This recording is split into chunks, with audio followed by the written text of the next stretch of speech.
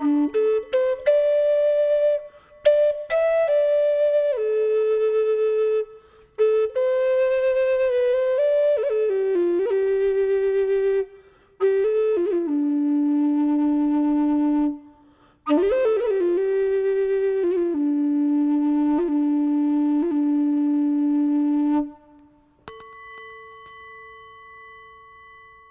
are listening to A Quiet Mind.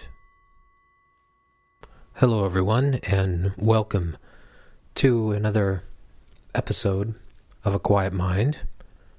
And I know that I've been away for quite a while this time, and for good reason. It kind of reminds me of this story that I had heard about Gandhi. And I've heard the story quite a few times, actually. It's the story about the mother who brings her child to Gandhi and says, "Please, Master Gandhi, can you tell my son to stop eating sugar?" And Gandhi replied, "Please return in 2 weeks. Bring your son back." So 2 weeks later, the lady returns with her son to Gandhi, and she says, "Can you please ask my son to stop eating sugar?" And he points at the boy and he says, "Stop eating sugar." And then mother says to Gandhi, "Master Gandhi, why did we have to go away for 2 weeks and then return?" And Gandhi said, 2 weeks ago, I was eating sugar." I've always thought that was quite a remarkable story. And in no way do I compare myself to Gandhi, obviously. But this has, the story and what I've been going through does have a parallel path. And to be quite honest,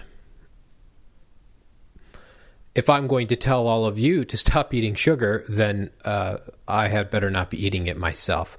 So to make a long story even longer, which is what A Quiet Mind is all about in some cases, I had, gone back into a cycle that I have experienced many times before that's probably best labeled as depression. And this is something that's happened to me throughout my life for many, many years. And for obvious reasons, at that time, the thing that I wanted to talk to you all about was trying to overcome some of these states where we're feeling very depressed or very upset, or maybe we're experiencing a loss, or maybe, we're really deep down into something where we really think there's absolutely no way out at all. And this actually works very, very well with the series that we've been working on with drugs and alcohol, which I think maybe should be renamed, looking at substance abuse. Because it's not just drugs and alcohol where we tend to try to find our escape, or where we go when we're feeling depressed. We may go to food when we're feeling depressed. I know I do that. And that may be our comfort. And in some cases, it may be our downfall. So, to put it bluntly, I found myself in quite a deep, dark cave for a while. And as I always do, I embrace it and look at it.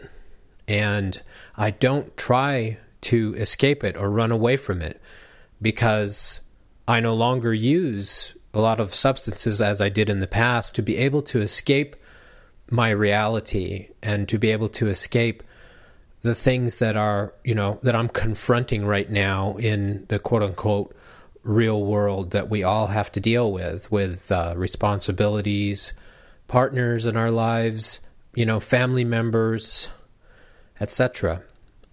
Just the workaday world where most of us are living and most of us are breathing and most of us are, participating in. So going down into what, I would call kind of a deep, dark place, I have a tendency to want to sit with this and not push it away and accept it completely and stay in that state of acceptance for as long as it takes. And sometimes I'll even find myself focused on, books or sometimes even movies with a depressive nature or kind of a low nature. And I'll just, go right into it, feet first, go down, turn up the volume all the way, and just blatantly stare at myself, my feelings, my emotions, and just bring it all up. But I noticed that, and this is why I haven't been sharing, because I wanted to be able to get out of this situation before I came back and did a podcast to talk about, how do we get out of these states that we are in? How do we move forward?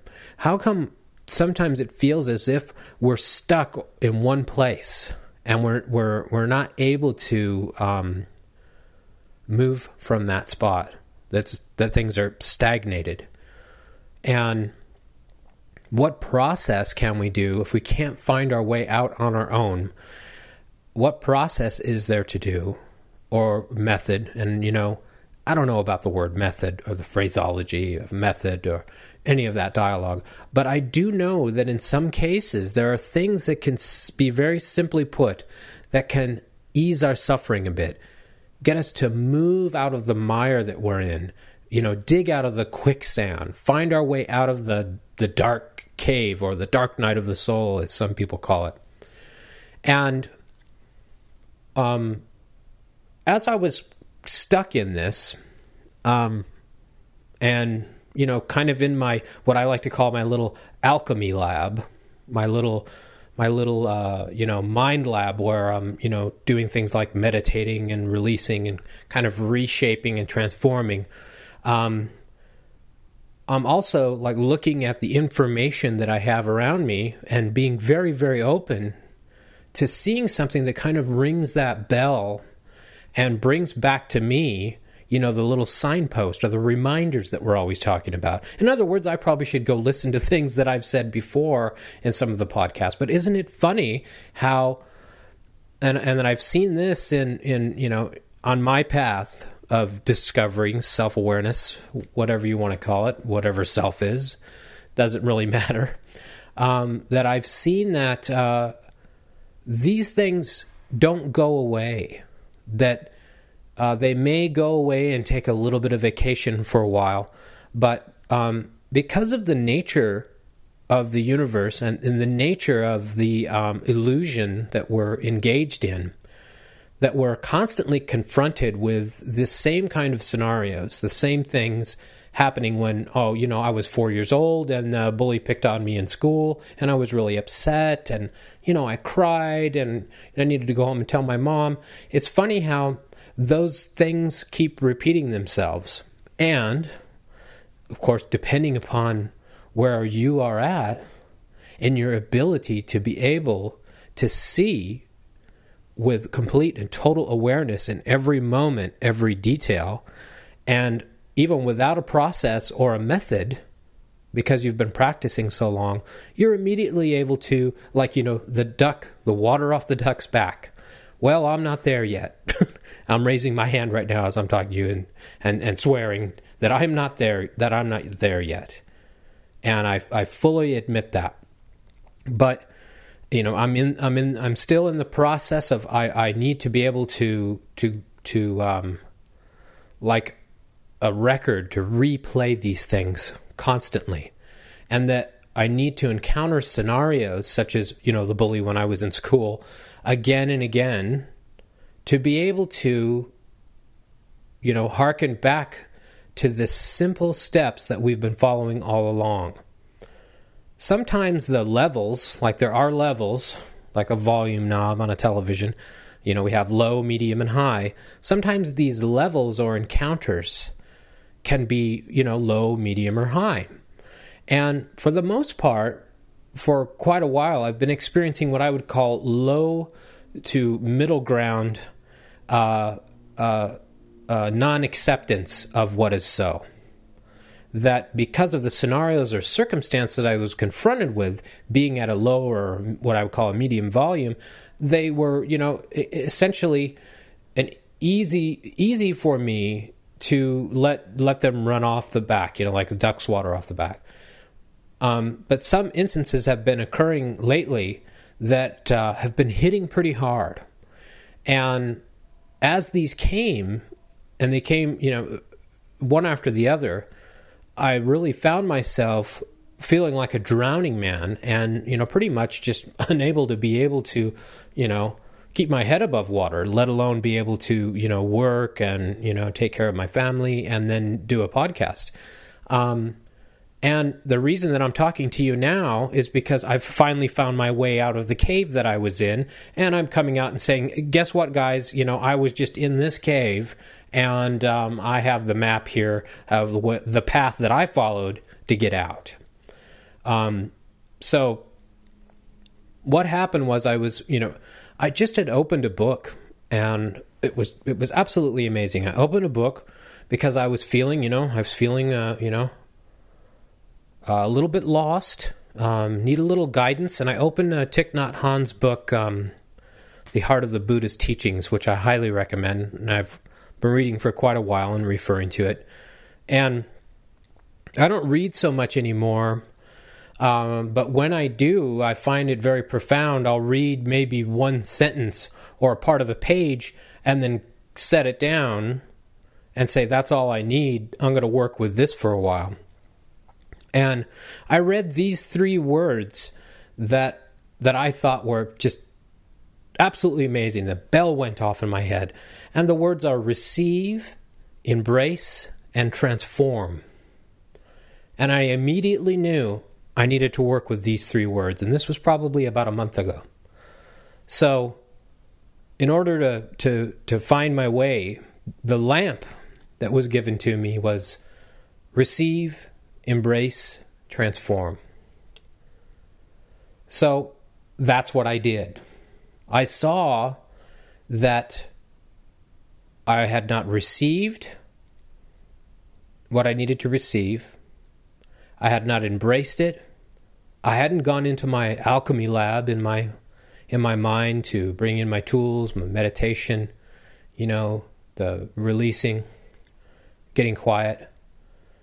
And then taking that and transforming it.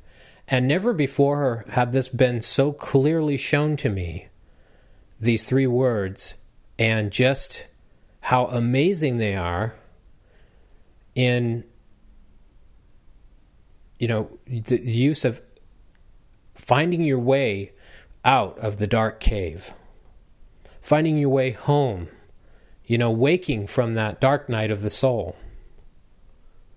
And, of course, they key into many other things that we've spoken of before. And, of course, they really echo what we have been speaking about with the substance abuses, the addictions, and our conditioning. And using these 3 words and taking them into our alchemy lab is something that I think we should do for the next week or so. And what I'm going to do is just, take one of these words at a time, beginning with the word receive. And to understand what that means, we look at words all the time. We have a simple understanding of them. We use them in conversation quite often. But rarely do we really see how they break down and how they work in kind of in the alchemy of our self-understanding and our self-acceptance and our ability to be able to move forward from where we are now, which is, of course, caught up again in the monkey mind, caught up again in the swirl of the illusion, caught up again in the habitual conditioning. So, swirling and swirling in this, we have a tendency to not receive the message that's trying to come in. We want to play a mental game of ping pong with it. We don't want to take it in and take it into our house, into our home. And, we have an aversion to receiving this message. So we push it away. We are frightened to bring it in. So we need to receive this emotion, this feeling, this condition, this circumstance, this person who is speaking to us like this, being unfairly treated, whatever the circumstance is that's going on, we're not receiving it, we're pushing it away. We're fighting it, we're combating it, we're pushing it back and out of our circle that we have. If we look at our inner circle, we're not bringing in whatever this circumstance is, whatever this supposed emotion is, this thought. We are keeping it away. So when we look at the word receiving, we see that it's kind of like receiving a gift or a package. The guy comes to the door, he has a package for you, it's in his hands. He has a little pad where you sign off, and then he hands it over to you. You put it into your hands. You thank him. You go into the house, close the door, and now you have received this package. It is no longer in the hands of the delivery man, so you have taken possession of it. So that means it's yours. Now it belongs to you. It doesn't belong to the man that just handed it to you. This is your package. So, what does it mean when something is yours? Well, that means that essentially we're going to take responsibility for this. We're taking hold of it. And we're no longer seeing it as something that doesn't belong to us, or something that we don't have, or something that we don't want. It is now ours, and we've taken it in. We've taken responsibility for it. Like a little lost puppy that's out on the street, you may take him in. Guess what? You've got a puppy in your house. Now he's yours. So that's what brings up self-responsibility. When we take responsibility for that package, whatever it may be, and I'm using this term, package, obviously, this circumstance, this emotion, this feeling, whatever this thing is, we can wrap it up and put it in a package. And then, open it up for ourselves and say, this is mine, it belongs to me, I take responsibility for it.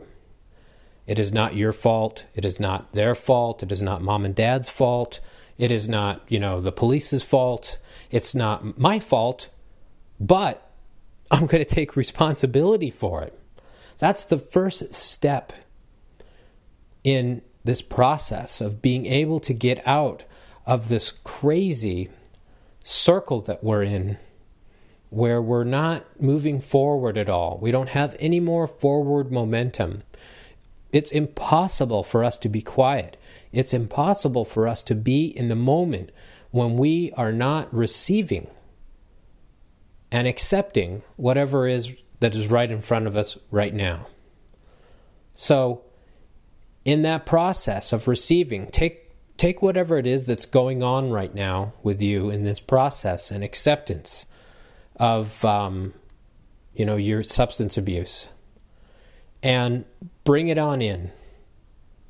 Take responsibility for it. But this time, don't play the blame game with yourself. Don't play the blame game with anyone else, any circumstance, any person, anything that you could think of that you could blame, that it could be creating or causing this, where you're looking for, who to point a finger at. Don't point the finger back at yourself and blame yourself either. Just receive the package. Bring it into your house. Say, this is my own, and I own it. And when we do that, when we stop pushing it away, when we stop making it wrong, and when we stop making it someone else's problem, okay, we're no longer in denial. We're no longer in the place where we're trying to find out who, what, where, why, and when. Right now, the importance, right now, the magic in this moment is just to receive. Just bring it in. That's all you have to focus on right now. Now, the next part of this that we're going to work on is a little bit higher than receiving and taking something in. Because we could take something in and not really want it. You know, we can put it over in a corner where it gathers dust, or up in a closet somewhere where we never have to look at it, or shove it underneath a bed, or just completely ignore it. It can still be in our house, and I use the house in quotes as our body temple house, but also our physical home. But there are many things here that are inside this body temple home that are hidden away up on shelves in dark, dusty closets and shoved down, into the basement and put underneath beds and behind doors, and then locked all up, that, we've put away, that we don't want to look at, that we don't want to take responsibility for. We know it's there somewhere, but, out of sight, out of mind. Well, we've got to receive those things again. We've got to receive them. And this next phase of receiving is what we would call embrace. So, as we're working through just receiving that which is ours, in other words, going in, looking down, uncovering things, look under the bed, look up into the dark shelf in the closet, look around, explore a little bit, see what you've hidden away, the things that you may have received or taken in, but you've put them in these dark places. Go and take a look, for them, because what happens is that, they're going to come out and hit you on the head the next time you go to get something out of the closet. That's how it works, because you've forgotten that you received this, package back in 72 and stuck it up on the top shelf. Now you're in there looking for your shoes and it falls on your head. And I don't want to see that happen to you. I want you to know, what you have in stock inside of your body temple area. So let's go on a little scavenger hunt and see what we have taken into the house that maybe we've shoved somewhere, and hidden, or shoved into a trunk, or put into a box somewhere and hidden into a dark corner, and, bring it out, dust it off, and, say, okay, you're mine. I've forgotten about you. I pushed you away for a while, but, I'm going to bring you out again, and I'm going to take responsibility here. I'm going to clean you up and dust you off. So let's look at some of those things and then get prepared to the next phase, which is to embrace these things that we uncovered. Thanks so much for listening. Write to me at robert@aquietmind.com, and I hope to hear from you. Thank you.